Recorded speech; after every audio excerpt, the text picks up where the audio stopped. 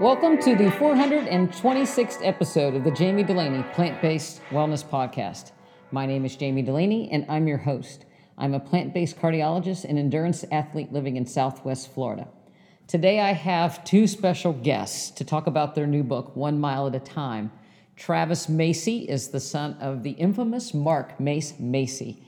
Mark Macy has been doing ultra races, adventure races, eco challenges for over 30 years. And his son is no less the endurance athlete with over 130 ultra events completed in 17 different countries, as well as eco challenges. He also was a record holder for the Leadman race. As I've talked about Leadville before, the Leadman race is a 50-mile foot race, 26.25-mile race, a 100-mile foot race, a 50-mile mountain bike race, a 100-mile mountain bike race, and a 10K run, all in the same summer. And he completed all of those events in one summer, as well as set the record for time. So again, these are elite endurance athletes.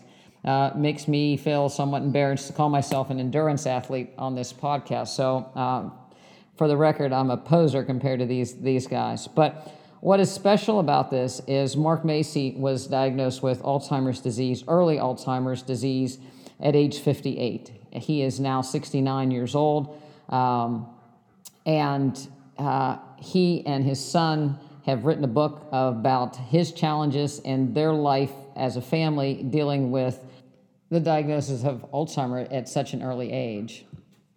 Their book is wonderful. We had a conversation between three people for this interview, and I'm going to play it pretty much unfiltered, even though we jump around a good bit, because I think there's a lot to be appreciated from just having a conversation about families. My family, my father had Alzheimer's, and what I have in common with Travis and his dad and what they're going through. And I think that to edit things out and to make it pretty will result in you missing out on some of the nuances of our conversation. So I'm going to kind of let it run. But just a little background as far as from the physician in me. We lump dementia into a variety of different categories, and the word that everybody hears and fears the most is the diagnosis of Alzheimer's. But certainly there is a variety of dementias, a lot of overlap. It's very difficult. Our abilities to diagnose and predict and diagnose early is getting better than our ability to treat, and that's what's very frustrating. But certainly Alzheimer's is defined as the accumulation of beta amyloid proteins around the astrocytes and tau proteins within the neurons. There's probably some overlap with some vascular disease as well. There's also more and more information in the ability of the brain to utilize glucose. So just like the muscle can't utilize glucose in the form of diabetes, there's also a component of that with dementia and Alzheimer's. And so treatments to date have been pretty much directed against slowing the progression or perhaps reversing some of the protein depositions, the beta amyloid and the tau proteins, but we really don't have a good understanding of why they're there in the first place. And just like a lot of other lifestyle diseases or diseases, chronic diseases, we often are looking at symptoms and treating what we see, but it's not necessarily the root cause. And I think we're still very much learning about the root cause. And I think as we learn, especially when you think about the metabolic aspects of things, and this is a plant-based podcast, there's still so much hope as far as prevention. So again, prevention is the best cure for any lifestyle diseases. And so we'll talk a little bit about that as well. There is a dementia associated mainly with recurrent TIAs or strokes, cardiovascular disease, or cerebrovascular disease. There is a dementia associated mainly with the frontal lobe of the brain or the temporal lobes of the brain. There's a dementia associated with more of the midbrain or hippocampal disease, people have heard of Lewy body disease, which is a different kind of protein that's deposited within the neurons. Similar to Parkinson's is also some of the similar type protein deposited into neurons, but to a different degree. So Lewy body disease dementia can often present as a Parkinson's. There's overlap there. So the etiology is helpful as far as a medical field to learn more about the disease, but the treatments are pretty similar, and it's about support and about understanding and how to the stigma, I guess, associated with losing one's memory. None of us want to be forgetful. It's the epitome of aging, so to speak, that you become forgetful and lose your mind, so to speak. So it's a disease that has some stigma around it. Oftentimes, families don't really know how to deal with it, and as a family member, as well as a physician who went through it, there's not a lot of advice given as far as how to deal with it. Kind of Mark was given, get your affairs in order, things are going to deteriorate. That's not what a practicing attorney would like to hear. Mark was a very successful and busy litigator at the time of his diagnosis, as well as an adventure runner, as well as a very dedicated father and grandfather. So he lived a very, very, very full and fast-paced life to be given this diagnosis. He was lean. He didn't smoke. He lived in the mountains of Colorado. So it's not a diagnosis that he would ever suspect or his family would ever suspect him to encounter. Travis Macy, Mark's son, is a wonderful son. You'll see that, you'll hear that in the podcast. If you read the book, you'll hear it as well. Travis is also an author and an educator. He was a teacher, but now he has a consulting business on education. He is probably one of the most empathetic people and positive people that I've spoken to. And I think there's a lot to be gained by watching how he and his father interact. It's a beautiful thing, and it demonstrates how a terrible diagnosis doesn't have to be something that breaks a family apart. It actually brings a family closer together, and actually learning to live day by day and in the moment is so important. So without further ado, I'm not going to drag this on so you can hear this interview in its entirety. Please go check out the book 1 Mile at a Time. I'll link Instagram accounts and their website, as well as the books on the show notes. Thanks for taking a listen.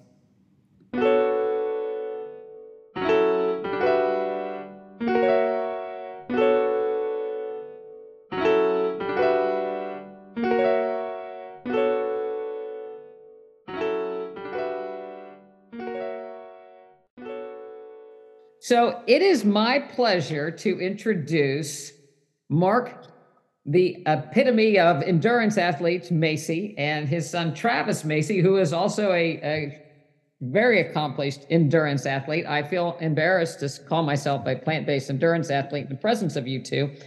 But these two gentlemen have a book, new release, called 1 Mile at a Time. And it hits near and dear to me because I kind of walked the mile myself at one point. Travis, Mace, you have early onset Alzheimer's, and you are sharing your story with the world and encouraging so many people. And you guys put a book together that highlights some of your trials and tribulations, including a wonderful echo challenge that we'll talk a little bit about. But my father had Alzheimer's, and I grew up as not an endurance athlete, but as a golfer with my dad. And so we golfed together, and I learned a lot of golf's life lessons through golfing with him. And so it really hit home with me, the book, and some of the things that you all have went through and have shared. And Mace, I have to say that your part of the book is one of my favorites. Sharing your journals. Thank you very much. I think that is so huge for an audience to hear, both from perhaps a family member, but just someone going through difficulties, whether it be dementia or some diagnosis that they don't necessarily know the answer to. So thank you so much, both of you, for sharing, because it's a wonderful book for starters. Well, thank you. Yeah, thanks, Jamie. It's an honor to be here with you and your audience. I've listened to some of your podcasts. On one of them, you had made a joke about your squirrel hunting days. I can imagine you and your dad out there in the woods. I don't know if hunting squirrels is still part of the plant-based program, but regardless, I can imagine that you and your dad probably had some good times out there. And I'm sorry you had to walk that path with him, but I hope when you look back that you think mostly of those wonderful memories. We have good memories. Jamie, Yes. I can tell you for certain that there will be squirrels back here. I won't shoot over your head. I promise I won't shoot over your head during the contest. They'll be there within 20 minutes for sure. Yeah, no, Dad's right. I've been in those woods right behind you there, Dad. There's a bunch of squirrels around, that's for sure. I always tell people that, yes, I have changed my nutrition and my athletic pursuits, but there's nothing that anybody has done that I probably haven't tried as far as eating something, and yeah, so yes, and those were all really, really good memories with my father. And I think that to some degree, you talk about riding up the hill with, your dad, and your dad encouraging you to get up the mountain. So, and on your bike as a kid, and how you took that through your endurance athletes. And when I golfed with my dad, I kind of chuckled this afternoon when I thought about it. And it's like, I don't think my dad was quite so encouraging. I was playing in a golf tournament one time, and I would usually start out pretty good. And then as the days went by, I'd start to, the nerves would get a hold of me, and I'd start to, fall off. And it usually ended up worse at the end than I started, so to speak. And I went up one day, he came to see me like the third round, and I hit this ball into the sand trap. And then I proceeded to dig in the sand trap, trying to get the ball. And I looked over, and my dad was doing one of these, like I'm chubby, and it's like, that was not encouraging. Yeah, probably not. And golf is such a cerebral game. I don't play much now, but I was a caddy when I was a kid. And Dad, you used to play a lot of golf. Dad was a caddy as well. Can I tell your caddy story, Dad? Huh? You remember your caddy story? You were caddying at that club by Detroit, and and your client was a gangster guy. You remember what a Johnny Conalotti or something like that? Don't say that name. That guy will kill you. I'm telling you. Dad's no joke. His client was a real gangster guy. And remember that, Dad? Someone came running out of the clubhouse and said the cops are here. And they said, Mark, you got to go get his car. And so you had to run around front and get his car and pick him up in the back so he could escape. Yeah, that was great. Good thing you're a lawyer. This is a true story, Jake. Right? Yeah, good thing you're a lawyer. You know the statute of limitations on that getaway car driver. Exactly. I'm pretty sure this is a true story, Jamie. It's not just one of these kind of Alzheimer's things that's popping up. Yeah, I didn't make it up at all. It's really good stuff. Mace, it did hit home with me when you started having so you were a practicing attorney and started to have some difficulties that you noticed. Yeah. And you went to the doctor, and that damned doctor told you to draw the clock. Yeah. It was this clock right there. Yeah. And I don't even know why that's in our house. It should be out in the junkyard somewhere. Yeah, it's I think that from a medical standpoint, I looked at some of the stats today, and we diagnose and we're quick to make a diagnosis. And when we're not so quick to have a quick fix, we kind of throw up our hands as physicians a little bit. When you look at the percentage of diagnosis of Alzheimer's and different dementia related, about 70% of them are diagnosed by neurologists, about 25% diagnosed by primary care physicians. When you look at treatment, that goes down in both categories. About 50% of neurologists actually do much in the way of treating. So people just kind of fall by the wayside because if medicines don't work right away, then, everybody just throws up your hands a little bit. And, I think physicians, one of the bad things about my profession, and probably all of our professions a little bit, if you're driven like you two are, is that you want to fix things. You troubleshoot and fix things right away. Yep. And this diagnosis is not one that has okay, take this and it'll turn around, or we can cut this out and it's all better. And so everybody kind of, there's a frustration about it, and there's not a good owner's manual on how to proceed through it. Yep. And I think you guys have, the story that you share with, okay, we're going to, again, for people that don't know, there's some people that listen to the podcast that are more athletes, but a lot of people that have lifestyle diseases as well. And they're trying to navigate. And like you say, there's 6 million people with Alzheimer's. And so just about every family has somebody with that has been affected by it. And so what do you do? And so your book really goes through, as a family, how you all just, you say, okay, Dad's an endurance athlete. We can do this. We might not be able to know what we can do tomorrow, but today we can do this. And this is a great thing. Yep. Yeah. And, so tell us a little bit. Now, you scared me to death, Mace, when we started talking about the ropes and going for the Echo Challenge at Fiji. The last one y'all did. So learning the ropes. Tell me a little bit of that. I think that story is worth sharing because I'll try not to get too scared this time when you say it. Yeah. Well, maybe before we go to that, I'll just say briefly, and I think Dad would agree with this, and Jami, many of your listeners know, the way that medical personnel, whether it's a doctor or other support people, the way they deliver messages just makes such a difference. And, hopefully if you are in a medical position and you're listening to this, take some time to think about it, or get training, or, learn from someone like Dr. Dulaney here.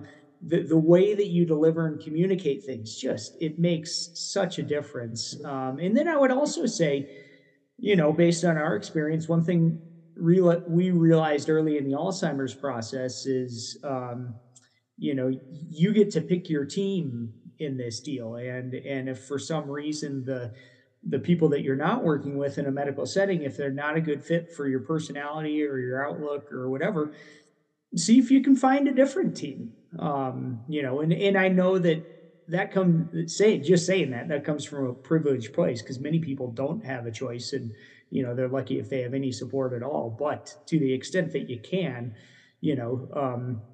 choose people who fit with your view, your outlook, your ideas on things that you want to try. Off to the ropes in the Eco Challenge. One of the stories. Maybe I'll take a step back in case someone's listening. You don't know what adventure racing is. So yes, let's go back. You've probably heard Jami here talk about ultra running. Those are long running races, longer than a marathon. Dad and I have done a lot of those. We also, over the years, have enjoyed this sport called adventure racing, which, typically it's a multi-sport competition. You're trekking, you're biking, you're navigating fixed ropes, up and down and around cliffs and stuff. You're paddling, so canoes, kayaks, rafts. In Fiji, we paddle these things called thamacows. It's like this ancient outrigger canoe, that people used to colonize the Pacific Ocean way back when. So things like that, riding horses, riding camels, etc. You're also using a map and compass to navigate. So it's not a marked course. You're using this old school navigation to find your way from checkpoint to checkpoint, which makes it pretty cool and dynamic. And another thing that makes it very dynamic is it's a team sport. So most of these races, you're traveling together, typically with a group of 4 co-ed teammates, and everyone is doing everything. So you're really working as a team. You're looking out for each other. and you're racing in these expedition style races, you're going nonstop. The clock runs for days and days till you get to the finish, and that could be 4, 5, 6, 7, 10 or whatever days. So anyway, that's the sport, and part of it is this rope stuff that you mentioned, and it's not full on rock climbing. It's more of you get to a place, a rocky crag, and the ropes experts have set up, a series of sort of challenges. So maybe using fixed ropes to go up a waterfall, and then maybe across a Tyrolean traverse, and then rappel down, another cliff or something like that. That's just an example.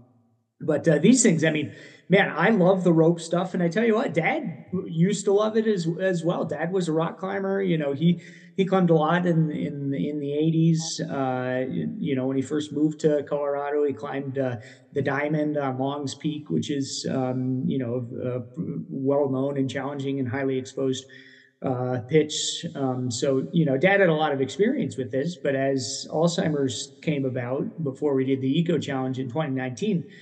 It really became, basically impossible to just manage the visual spatial challenges of putting on a climbing harness, clipping and unclipping this carabiner there and that one there, and putting the rope through the ATC so that you can rappel down. And even if you're not into climbing, you can just imagine there's a bunch of different slings and ropes and all this stuff. It's really hard to tell what's what. So Dad spent tons of time.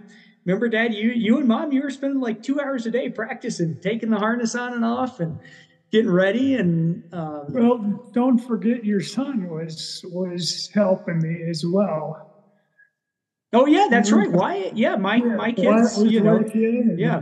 My little kids were helping Dad putting the harness on and off. We went out.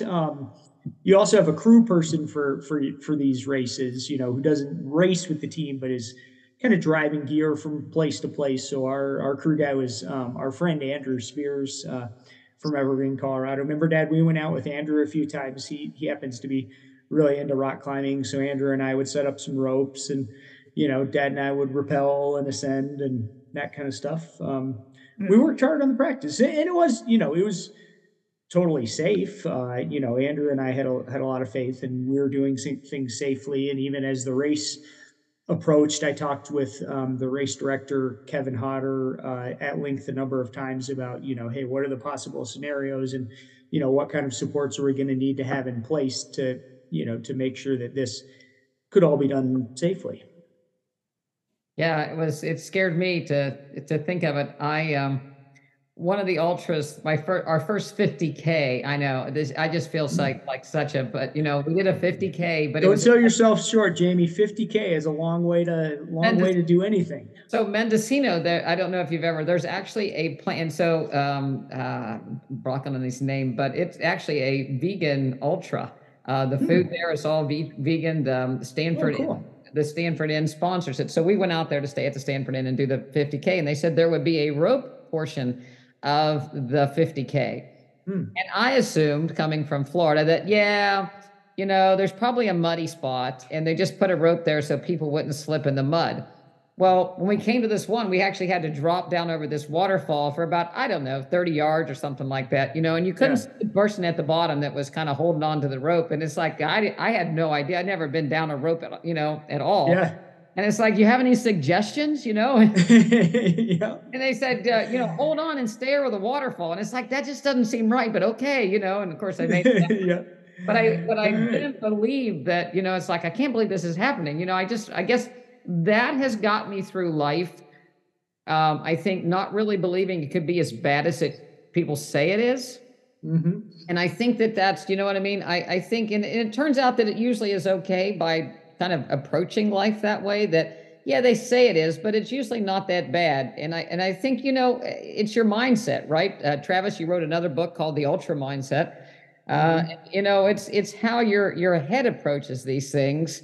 And making some of these, no, it's not as bad as we can do this. And as long as you can do something, you still have the opportunity to, get about something a different way. And so you figured out the ropes, you practiced them. You know, the rafting part of it, you know, Mace was really good at paddling. Mace was really good at going up hills. I do appreciate the downhill aspect of the depth perception, and a lot of people do not understand that that is a big thing that's really never talked about with Alzheimer's. And it's also with multi-infarct dementia or vascular dementia as well. The connection between your eyes and your brain seems to be a place that's kind of hard hit by these plaques or vascular disease or whatever. And so what comes in is not processed. And so you lose depth perception. My father lost depth perception, but he never really, we didn't talk about it. You know, I'm ashamed to say I'm a cardiologist and I knew what losing your memory was, but as far as some of the things that were happening, I didn't know to expect. So he was driving and he would drive up, you know, I live in Port Charlotte is not a very big town. There's, you know, the main drag, so to speak, is 3 lanes one way, 3 lanes, you know, the other way. And so he would drive up on the right lane all the way up to the top of the town and then cross over and then on the right lane all the way down because he had no depth perception about changing lanes. He had trouble with putting saw blades in. He was very handy. He had his own business and part of it was a mechanic for his trucks. And so we have 1 million drill bits in our garage because we could buy more because they didn't fit right in the drill, but it was his perception. He had 1 million pair of cheater glasses because he kept trying to find the ones that would work. And we went to an eye doctor taking him, you know, and they would say, you know, maybe you have a cataract, maybe, but nobody came out really until it was very late in the process when we put it together that the depth perception was really causing him a lot of issue. And I think maybe, you know, if people knew that early on a little bit and you shared it with going down the hills, you could go up really fast and hard, but going down the rocks and the terrain was very difficult. Riding was difficult as well. Yeah. I would say all of that aligns with the experience we've had, you know, whether it's in the race or outside of the race. And that was, you know, when Dad was first diagnosed, they did, you know, who knows, maybe the testing is more up to date now or whatever, but that's the data said the eyes are working fine. You know, it's, as you said, the connection between the eyes and the brain. And, you know, that was one of the hardest pills to swallow, huh, Dad? When that doc said you can't drive anymore. I knew it though. I knew that I couldn't drive anymore, and I didn't. I made the decision. I think, at least in our town where we live, I think I'm the one who made the decision not to drive anymore because I don't want to kill somebody who lives down the street from me, you know? So that's it. No, you're right, Dad. When, you know, the doctor kind of said like, hey, you could be driving along and be on the road going fine, and maybe there's someone walking, and that person's existence wouldn't register in your brain, you know, because part of the connection is lost. So that was, you know, it was a hard pill to swallow, but you know, you said, well, it's not worth running someone over. Right. And you and my dad share another thing, a love of fancy trucks. So my dad had, he always had a shiny. Yeah. What kind of trucks was he into? Mainly he grew up a Ford man. His dad was a mechanic, but he had a Ford and he had Tundra, but he always had to have it tricked out. He had to have, all the bells and whistles, that he enjoyed playing with. And, so I smiled when, you talked about the truck, because that was a hard thing because I actually had to take the keys at one point because he just didn't realize. And again, he had some adverse reactions to some of the early medications that made a lot of that a little bit more difficult. I think once you kind of have a handle that there is something going on, then you can plan accordingly. But when it's pretty scary at first, huh, Mace? When some things are just not that you think were always in your control or no longer in your control. Sure. Yeah, it's scary. But I was a lawyer, and I talked all the time. That's what I did for a living, and I could tell things, things aren't coming along right, and just did the best I did, and so what? yeah, I mean, I think that's most, and probably a lot of people didn't know, because unless they really knew you early on, because you're a good talker, you could talk around it. My dad was a good talker too, and a lot of people never notice things, because he kind of you can talk around a lot of things, especially things that you're just secondhand to you all the time. So it's kind of questionable. Maybe it's like, well, everybody forgets where their keys are. Everybody forgets this name or that name. How could it be? And especially with you being young. You said in the book that you had a couple really bad concussions as a young man. Yes. And so I'm sure more than a couple. Yep. Yeah. And so back in the day, I'm sure, maybe probably dusted you off and threw you back in to get more concussions rather than. The return to play protocol was get up and get back in there. Yeah. I think, my dad played high school football on a team that, he was often offense and defense, and Yep.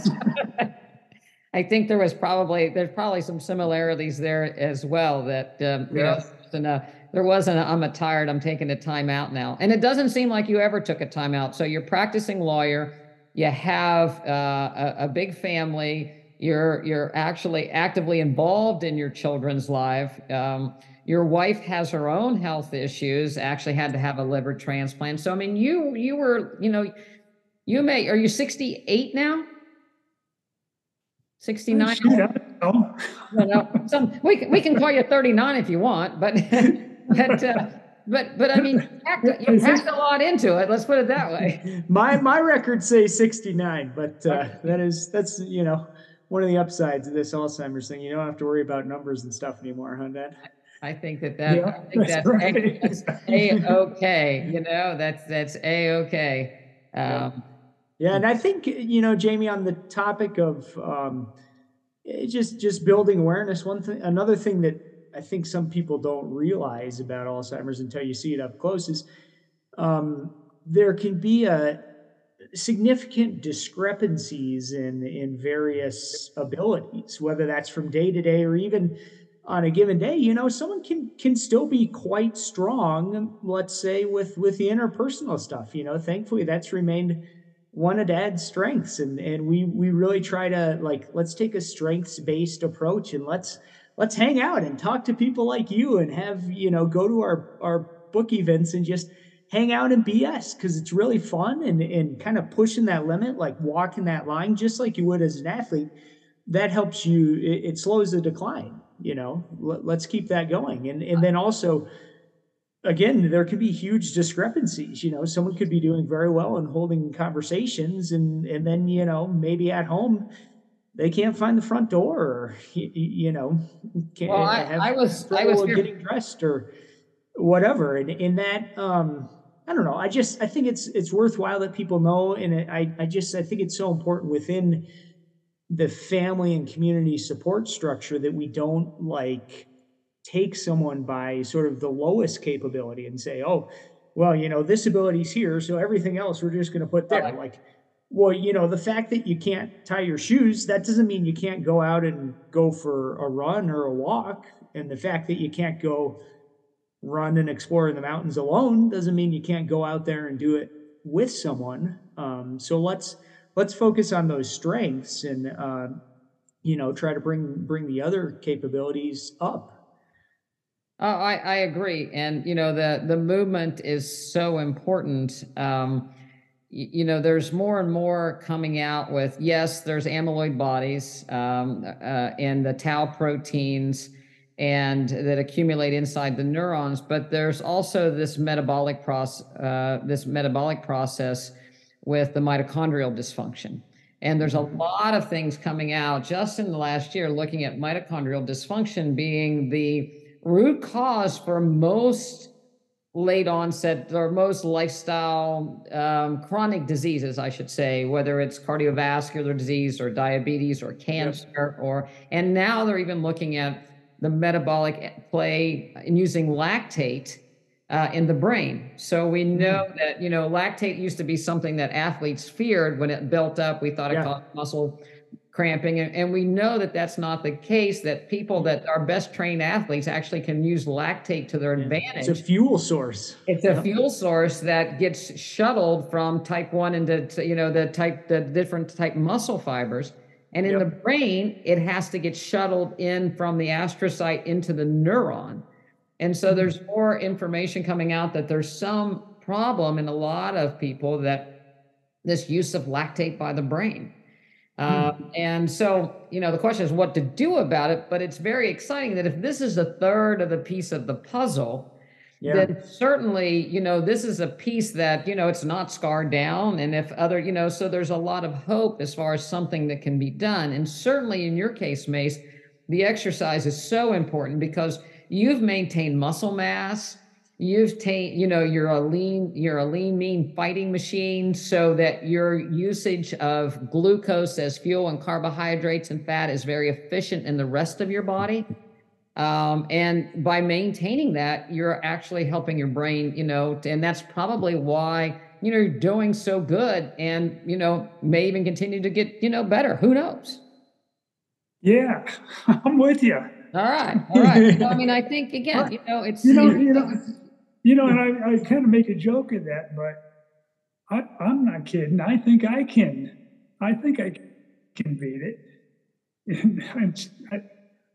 Maybe I shouldn't have said that to you, but I believe it. I think I can beat that Alzheimer's, right in the ass and go home. I'm all for watching you kick it. I'm watching you kick it. I did get the travel, and the sleep deprivation when you talked about that, because I experienced that with my dad.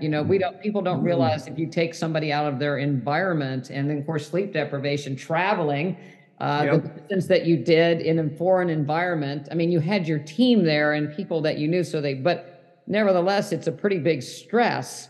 When you came home from the trip, I mean, was there any kind of rebound from that, or you just kind of walked back into your life and everything was okay?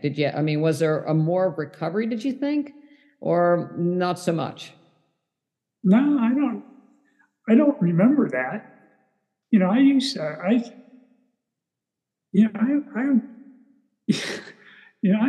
I was in jungles in Fiji and Borneo and all these places.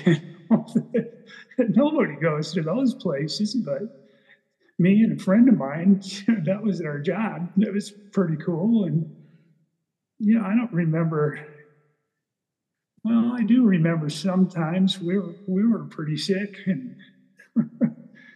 but Yep. I don't know. Yeah, you guys did get pretty beat up in some of those early eco challenges, Dad. Whether it was you guys all got leptospirosis in Borneo in 2000, and then even if you don't get an acute illness, like you said, just hammering all day long plus the sleep deprivation, your body never recovers, and it just adds up. Physically and psychologically. That said, for this race in Fiji that Dad and I did together, we really took it upon ourselves to make sure we slept as much as possible every night. We're talking 6 to 8 hours, and that's unheard of in the adventure racing world. As far as that's a lot of sleep, but it turned out to be a smart play. It turned out. We knew it was the only option, and we really worked hard to try to time things so that we'd be in a village and we could come in. It was beautiful. One of the best things I've ever done, man. You walk into these villages any time of day or night, and you find someone, hey, do you have anywhere we can sleep? And oh yeah, come in, and they bring you in and give you some food and lay down and just go to sleep on these bamboo floor mats and right in people's houses, right with the family. It was incredible. So because we took care of ourselves in that way, that allows your body to recover. It allows your feet to dry out, and by the end of our time in the race, you're kind of beat up, but relatively, we weren't really that run down. And then we had a few days to hang out in a nice hotel, with our families and dad's grandkids and eat some good food and stuff. So, you fly back home, and the travel again, obviously big time change. So that throws you off a bit. But overall, we really weren't, you know, too messed up. I mean, it was pretty much we were in the same state we had been in uh, before the race. And that's another thing about sleep. I'm sure you've talked about it, with your patients and on your podcast. That's another thing that we didn't know now, or didn't know then, that we do know now. Just on a daily basis, the sleep is so important, and that's one lifestyle change that I've really thought a lot about in my own experience since Dad's diagnosis. Is just the sleep hygiene and consistent sleep and wake times, and I still get up early some to do a race, or a training mission or something like that. But, it's not like in the past where it's kind of, the mindset of like, oh, well, hammer the shit out of this thing and sleep when you're dead, and, get up early. I mean, my first book had this a chapter called the 4:30 a.m. rule. And, I still believe in like the value of deciding on something ahead of time and executing even when it gets really hard. But I also believe in getting enough sleep, because that's a really important to maintaining your cognitive wellness. Yeah, I think you're right. It was, I mean, that was the part when the book is very well written. It flows really good. I mean, it's a page turner as far as the adventure race portion of it goes. No, thanks. I, I guess one other thing I'll have you share, because I thought it was so interesting, is so you're paddling, you're on this. So after you did this crazy boat, I can't remember what that's called, and then you hiked and you biked, but you ended up on your stand-up paddle boards. Yep. And you decided you should pull out of the water because it was just getting too rough, and now you got to figure out how to carry these things. Yep. Yeah, we kind of, and that's a great thing about these races, is you can have creativity and decision making. And we realized, well, we can stay in this river and keep paddling, winding around a long way, or we can get out and walk on this road about 5 miles. It's going to be super hilly up and down. We didn't know if it would actually be faster, but we also knew Dad's back was really starting to hurt, and it was raining and getting really cold. So we were like, well, let's get out and we'll carry these things. And we kind of underestimated how heavy they were. We started carrying them; they were way too heavy. And then we're like, oh gosh, what are we going to do now? And this local guy who was just standing there, he's like, hey, I have a wheelbarrow. So he runs to his house, gets his wheelbarrow, from 1947, brings this thing over, and we get the paddle boards in there and take off, and kind of rigged up a system so that I could like pull it with this little bungee cord while our teammate Shane, wheeled it along. And it was awesome. And then we had, as you saw in the book, these two boys, these two teenage kids came with us. They had gotten the assignment, I think, from their aunt or something, like, hey, you got to walk with these guys 5 miles till the middle of the night where they get to this other village, and then you got to bring the wheelbarrow home. But remember those kids, Dad? They were running around, they were throwing rocks at those huge bats we saw in the sky, and just Yeah. we had a blast, talking with them, hanging out, joking. It was fantastic. One of the quotes that you had in the book, Mace, you had just run up the mountain that you run up every day on one of your training runs, and you got up there and you had passed a couple young guys on the way up, and you were sitting at the top when they got up, and they said they wanted to be just like you, and you wrote, "Wonder if they knew I had Alzheimer's, would they say that?" I think that, again, nobody knows what another guy's carrying, right? Yeah. And it's I think when we get impatient, whether it be on the highway or in different aspects of life, it's good to, it's not always rosy. My grandmother Yeah. used to say, if everybody put their laundry out, you want to bring your own in. I like it. Yeah. And So- mostly, often when people are acting poorly, it has a whole lot less to do with us than we might, sometimes think. And I tell you what, Jamie, that's another thing that, like, Dad has just continued to teach me and inspire me with being open with talking with people about what's going on. I mean, this is still something for a lot of people. There's a lot of stigma, or they're afraid, like, oh, I don't want, the community to know, or whatever. And Dad's just been super open about it from the start. And like you said, his openness has allowed a lot of other people to, come forward and say, oh, I'm dealing with something similar. Or I remember, Dad, like the day after you were diagnosed, you went back to the rec center like you usually do, and you told some guy in the locker room you were diagnosed with Alzheimer's. He's like, oh yeah, I just got diagnosed with cancer. And there it is, a couple old guys talking about the thing, their new diagnoses. And but that's great, right? Like you gotta life's a team sport, and you have to travel through it together with people. And often it just starts with one person sharing a bit of what they're going through. And that guy, this was unbelievable.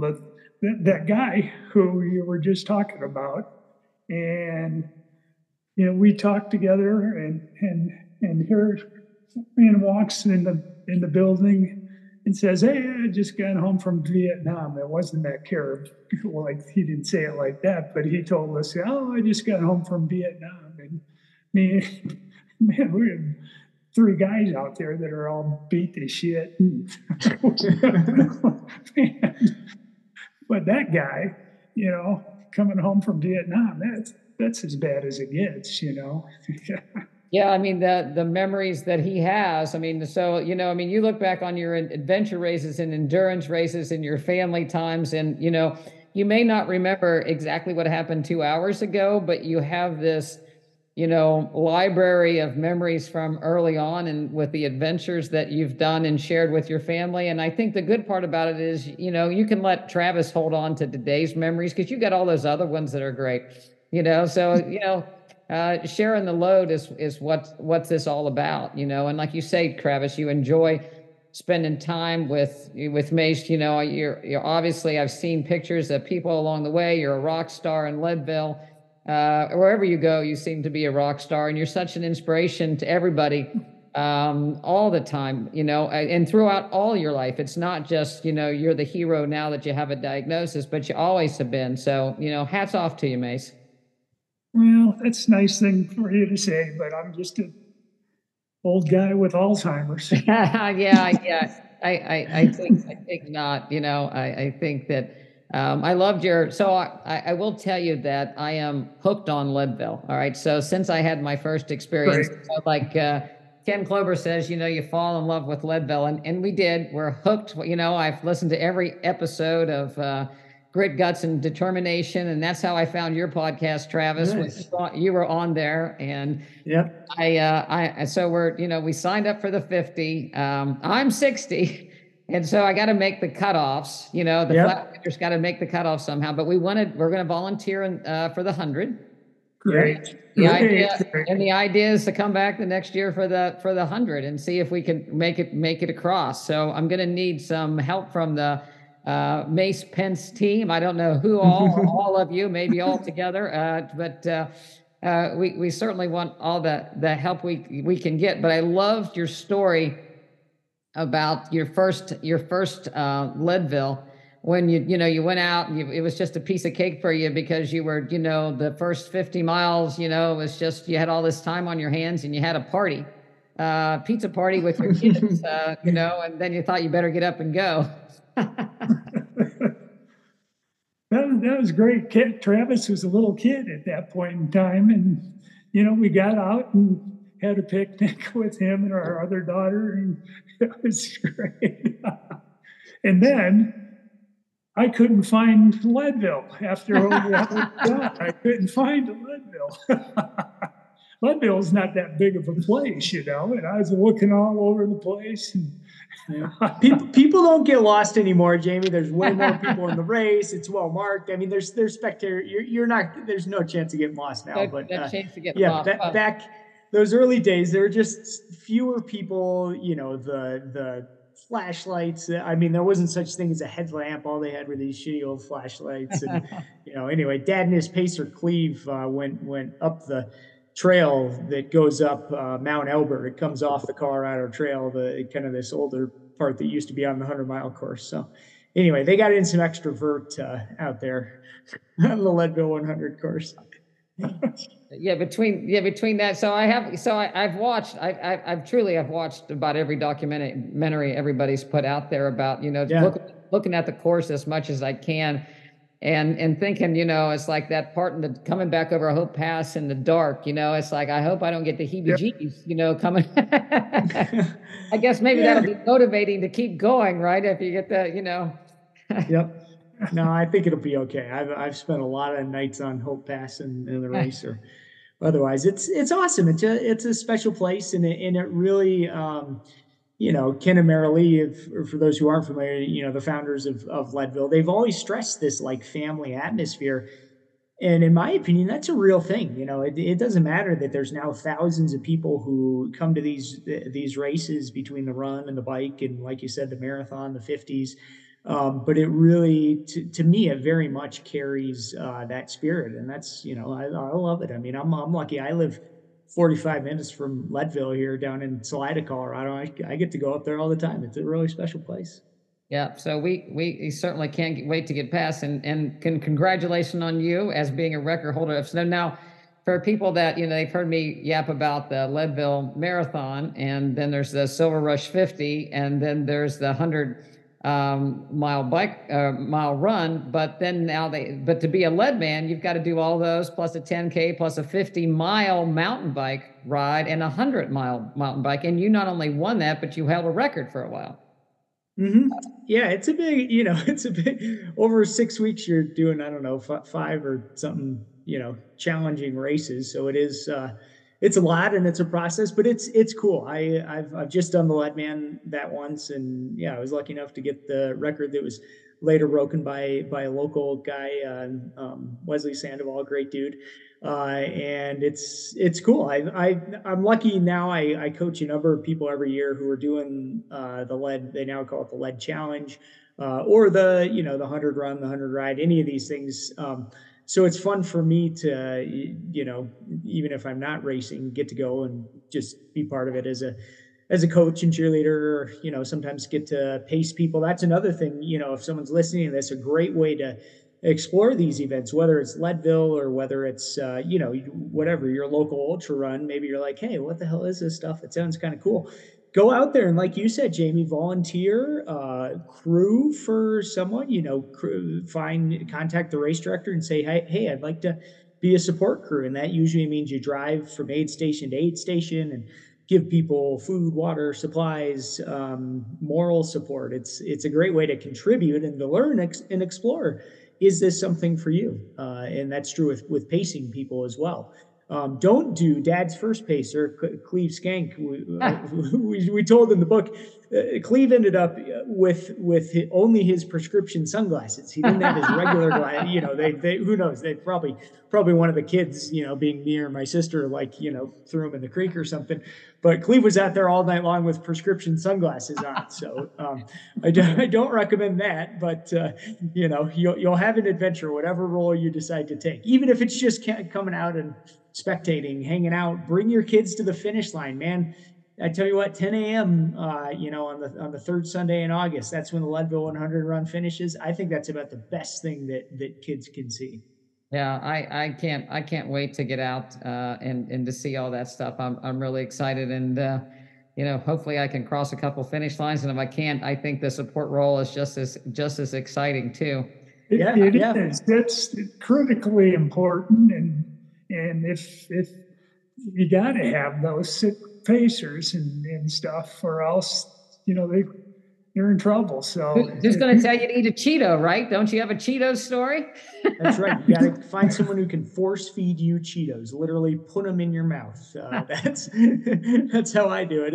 And I tell you what, Jami. I mean, as far as like you said, doing the Leadville 50. I mean, Dad and I did that race 2 years ago, and we were fighting the cutoffs, and it's tough. Like, it's the Leadville cutoffs are, in my opinion, harder than a lot of ultras. And Dad and I went out there and we did it, and we were fighting the cutoffs, and we made it to the aid station at 32 miles, and we were a little bit behind the cutoff, and it was kind of a bummer, but it is what it is. And I was like, shit, Dad. Well, we made it 50K. And we got to be out there longer than the winners. The winners finished, they were done like 3 hours ago. And so we got the full experience. Yeah, you got your money's worth for being out there. Exactly. Quit telling that story, Travis. I don't want everybody to know that we do that every year or what. We only did it once, Dad. You finished it many times as well. Well, I have a Cheetos story to go along. So we share a Cheetos story too, because my dad really liked Cheetos, and he had a black German Shepherd. And so when I would come home from work and I'd open the door to see how he was doing, he and the dog would be eating Cheetos, and they both had the orange, No, awesome. So the black dog with the big orange lips, so. That's a classic. Yeah, this is we got the plant-based healthy thing going on, and plus Cheetos. Cheetos are going to be 30% of the diet from here. So no Cheetos, but I do tell people that Oreos are my former vegan junk food, but I still eat Oreos I eat Oreos in the woods. So if there's an Oreo at a table and an Ultra, then I eat Oreos. Yep. I don't buy them myself. I eat other people's Oreos. It's like bumming a cigarette, I guess, Yep. So I eat Oreos in the woods and drink Coca-Cola in the woods, but never on pavement. Yep, good for you. That's a good program. So, but we are, I found that I have a terrible family history of cardiovascular disease and diabetes. My mom's dad died at 47 of heart disease. Her mom died at 57 of heart disease and diabetes. And so another grandmother, diabetes and heart disease. So it kind of paved the path for what I do as a career. And I actually started running because my cholesterol was starting to go up. And so I started doing marathons to kind of outrun my cholesterol. And it helps, but it's not that good. And so that's kind of one thing led to another back into this plant-based nutrition. And we started seeing a lot of results. And my mother at 80 was forcibly transitioned to a plant-based diet. She had lymphoma. So my mom had lymphoma at the same time my dad had Alzheimer's. Yeah. And when I started doing the cooking, they became plant-based. And I do attribute it to helping my mom. My dad was pretty far along at the time. But she has done quite well. She's 89 and still doing yoga and golfing a couple times a week. And her brothers all passed in their 60s. So I think there's something to it. Wow. Yeah. The nutrition aspect of it. And, but it's a journey, just like everything else is. And we try to meet people where they are and help them to, do the best that they can with their nutrition. And like I said, as people have heard on this podcast so far today, that I've killed squirrels and eat Oreos. And yeah. Well, Jami, I've done both of those things. And I've eaten the squirrels too. I actually, I want to ask you about that, like, you're coming from, I guess, a hunting family, hunting background. What are your thoughts on a diet that's like mostly plant-based, but has some wild game mixed in? I mean, whether it's ethics, health, is that, if you are going to eat meat, is that the best? Or is, you're eating some elk steaks, is that a good thing to have mixed in? What do you think? I believe so.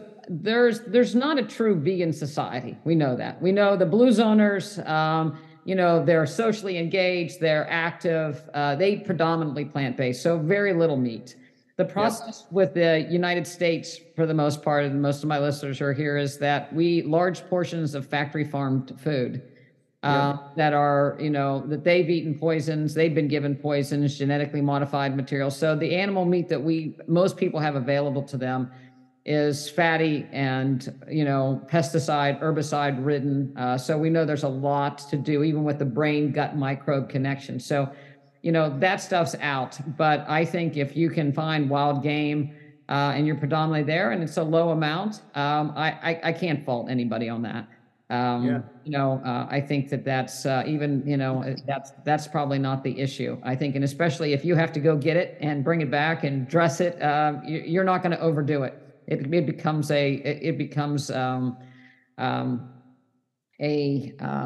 something that you appreciate and savor, as opposed to overeat without mindfulness.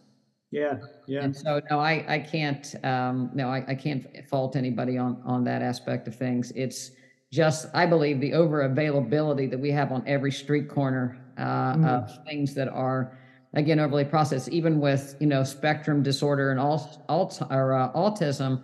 Yeah. But when you take the GMOs and the heavily rounded up grains out of kids' diet, it changes their gut microbe, their behavior change. So there is a connection between the brain and the gut and what we eat, certainly.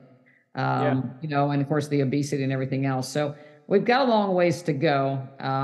And I always say I'm willing to meet people where they are, and we work together and, keep revisiting things. But I like that. I like that view. Sometimes whether it's, the bloodthirsty hunters or the vegans or whatever, some people, it's like, oh, my way or the highway. And I think from wherever you're coming, it's kind of like our dad and I have been saying, as fast as we can and as slow as we must. Yes. And I love that idea when I was teaching high school classes, you meet every student where they are and try to move them forward and realize that nothing's perfect. I mean, I even recognize I like hunting elk and doing the whole thing, like you said, dressing and savoring and eating it slowly and all that. But I sometimes I think I have the story. Oh, this is super healthy, organic, no non-GMO, whatever. And then I realize, well, these elk, man, they've been eating corn or whatever, or something that's grown out in that field, and who knows what was put on that field. Nothing is actually perfect. It is, yeah. It's hard to find that, right? And none of us are. And you try the best that you can for the day that you are, and you go. How they say, one mile at a time. Yeah, mile at a time, exactly. That's what they say, right? That's what they say. I don't know. That's what it says on the book. So it must be true. It must be true. Well, I'm going to keep saying that. I got a 50-mile Brazos Bend 50 this week coming up, so I'm going to be saying cool. 1 mile is flat. There's alligators. All right. That's the only thing I have to worry about. So I guess, if I have to run the other direction for a little bit, I will. Yeah. Those. I did one adventure race. We went way out in these swamps in Florida, and it was at night, and you'd see in your headlamps these eyes out there, and we're trekking along, and I was talking to a guy with me. I'm like, man, what are all those eyes? He's like, I think those are alligators.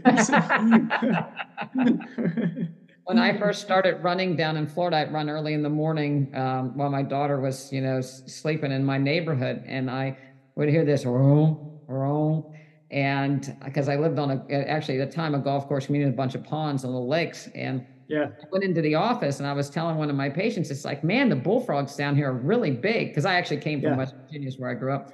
And he said, sweetheart, those aren't bullfrogs. Those are alligators. Oh, really? Okay. I didn't know they made that noise too. Oh, yeah. The mating season. Yeah. They just, And it's Brazos Bend, because you start out at 6 a.m. and it's dark, and you just hear them, roll. And it's like,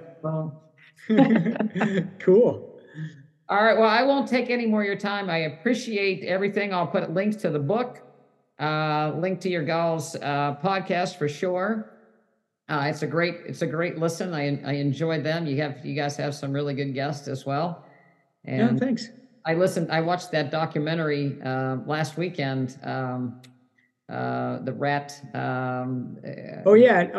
It's called A Long Way from Nowhere. It's about the Desert Rats Ultra, which is a really cool stage race on the Kokopelli Trail. Fruita, Colorado to Moab, Utah. A friend of mine, Chris Ward, and his team put that together. Highly recommend. I really like it. I mean, I see a lot of these videos too. I like most of them, but this one I really like. Great storytelling. I thought it was extremely well done. Yeah, really good job. I was shocked that he did. He and his buddies did the filming for the most part. Yeah, it came out really good. Yeah, that's on. If people want to watch that, go to YouTube, and the channel is called The Audacious Report. And then the title of the film is A Long Way from Nowhere. So if you like the ultra stuff, and again, just some great storytelling with families and people facing adversity, it's really good. Interest, yeah. Well, thank you both. And I'll probably get in touch with you all to see how I should proceed for somebody that can walk me through these things. Jami, keep in touch. We really look forward to meeting you in person. Dad and I will probably be out there. We'll definitely be at the Leadville 100 run, likely some of the other races as well. Our whole family's going to be there. Good. Our Yeah. little kids are going to be there I'll too. look forward. We have Yeah. the second shift at Hope Pass. All right. Yeah. So yeah.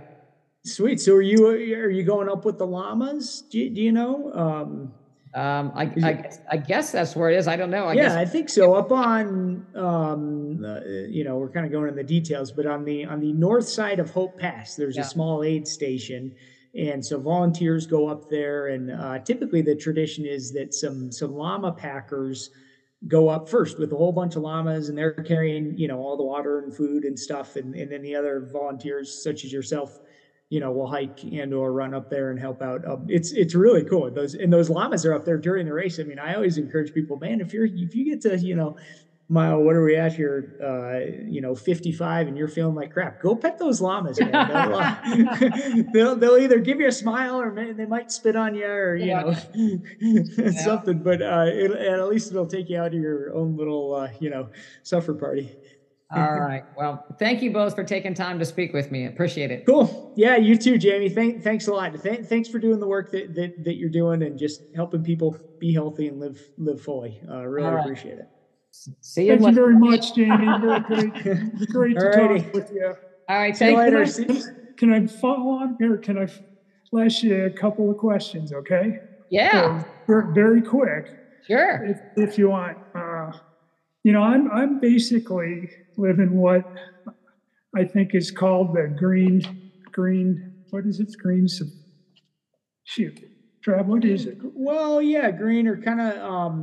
Mom has really been trying to follow like a sort of Mediterranean cooking, or mind diet, those kind of things. Some of these stuff that I think lines up pretty well, like you said, Jamie, with the blue zone type of eating that has been shown to slow cognitive decline. I would push one of the things that I've learned with Dr. Esselstyn, and then when, again, more of this research on the mitochondria has come out, is the greens. And I don't know, nitric oxide production. So when you eat greens and chew them specifically, they mix with the microbes in your mouth and the amylase and enzyme, and you generate nitric oxide. And it dilates blood vessels. It dilates the little tiny collateral blood vessels. And through that, and you have a peak about 15 minutes after you eat, and then about a peak 20 minutes after. And the blood, it's all been worked out as far as showing those peaks. But when we have people with chest pain, not getting enough blood flow to their heart, or leg pain because they're not getting enough blood flow to their legs, when we give them greens and we send them out, we eliminate their chest pain. They can walk. They can walk without chest pain, and over time, you open up more and more of those little collaterals. So it makes sense to me, although not a lot of research has been done in the field of Alzheimer's. But if we're looking at improving vascular blood flow, that's one thing that I would really push, is 6 cups of greens a day, scatter them out. And we're talking arugula, kale, cabbage of any kind, broccoli, Brussels sprouts, cauliflower. I'd make sure not broccoli. Yeah. Not broccoli. Not broccoli. You eat a ton of broccoli, Dad. No, I don't. A lot of people hate broccoli, but you can have any kind of cabbage. My mom makes the best broccoli in the world, and you eat it all the time, Dad. I do too. But some people do broccoli. Yeah, but I mean, so it doesn't have to, but mix and match, and get that in every day, because it's only going to improve the blood flow to your head. And ultimately, every little bit helps, is the way I look at it. Now, excessive amounts of animal product actually block the production of nitric oxide. So that's why you want to shift the curve more towards the plants versus the animals. But, again, small, lean amounts, we can argue over, but that's really what I head for, is one of the superfoods, so to speak. And it's better to chew them than drink them if you can. Okay. Dad, I got to leave here because I'm meeting these high school kids to go mountain biking. So I'm going to click leave. But Dad, you should tell Dr. Dulaney and her guests if you have any advice to other people with Alzheimer's.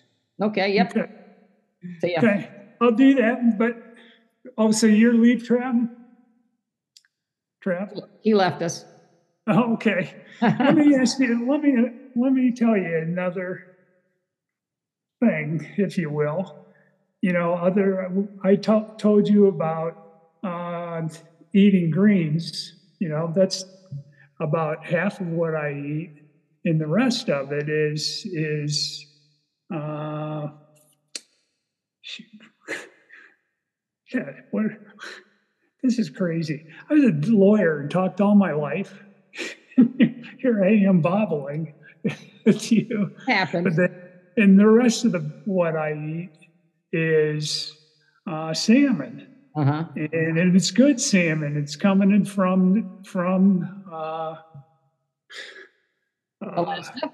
Alaska. Yeah, that's where it's coming from, and that's what I've been eating for a long time. Just those two things. Just and obviously I feel good, and I'm hoping that's gonna do some good for me. So Yeah, my only thing with the salmon is that, even if it's in Alaska, there's so much plastic, and you've seen with your travels, and so much gunk in the waters that the contamination from dioxins and PCBs and lead and mercury, because it's a fatty fish, that's kind of where the toxins get stored. And so, yeah, the omega-3 anti-inflammatory part of the salmon is really, really good, but some of those toxins that it may be carrying can be harmful. So I would limit the amount of salmon that you take in if possible.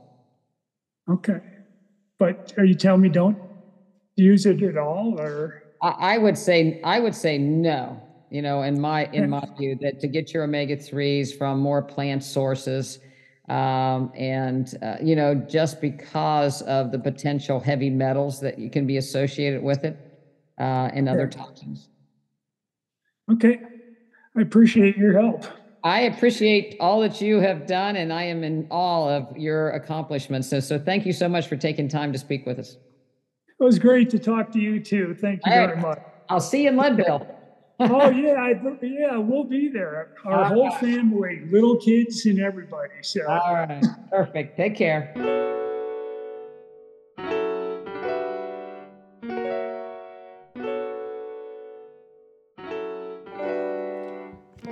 I hope you enjoyed the interview with Mace and Travis. A couple great guys. I'm just so impressed with their family, their endurance accomplishments. Again, the book, 1 Mile at a Time. Travis's other book is The Ultra Mindset. It's also a great read. If you have any questions, you can email me at jami@drdulaney.com. It's JAMI@drdulaney.com. Check out our website, drdulaney.com, DOCTORDULANEY, to see how you could join our practice or get some coaching from us. I'll link to Travis and Mace's web pages, as well as some links to the book where you can purchase it. So thank you again for listening. Next up for me is Brazo's Bend 50 miler, so I'll be back with a race report. Thanks for listening.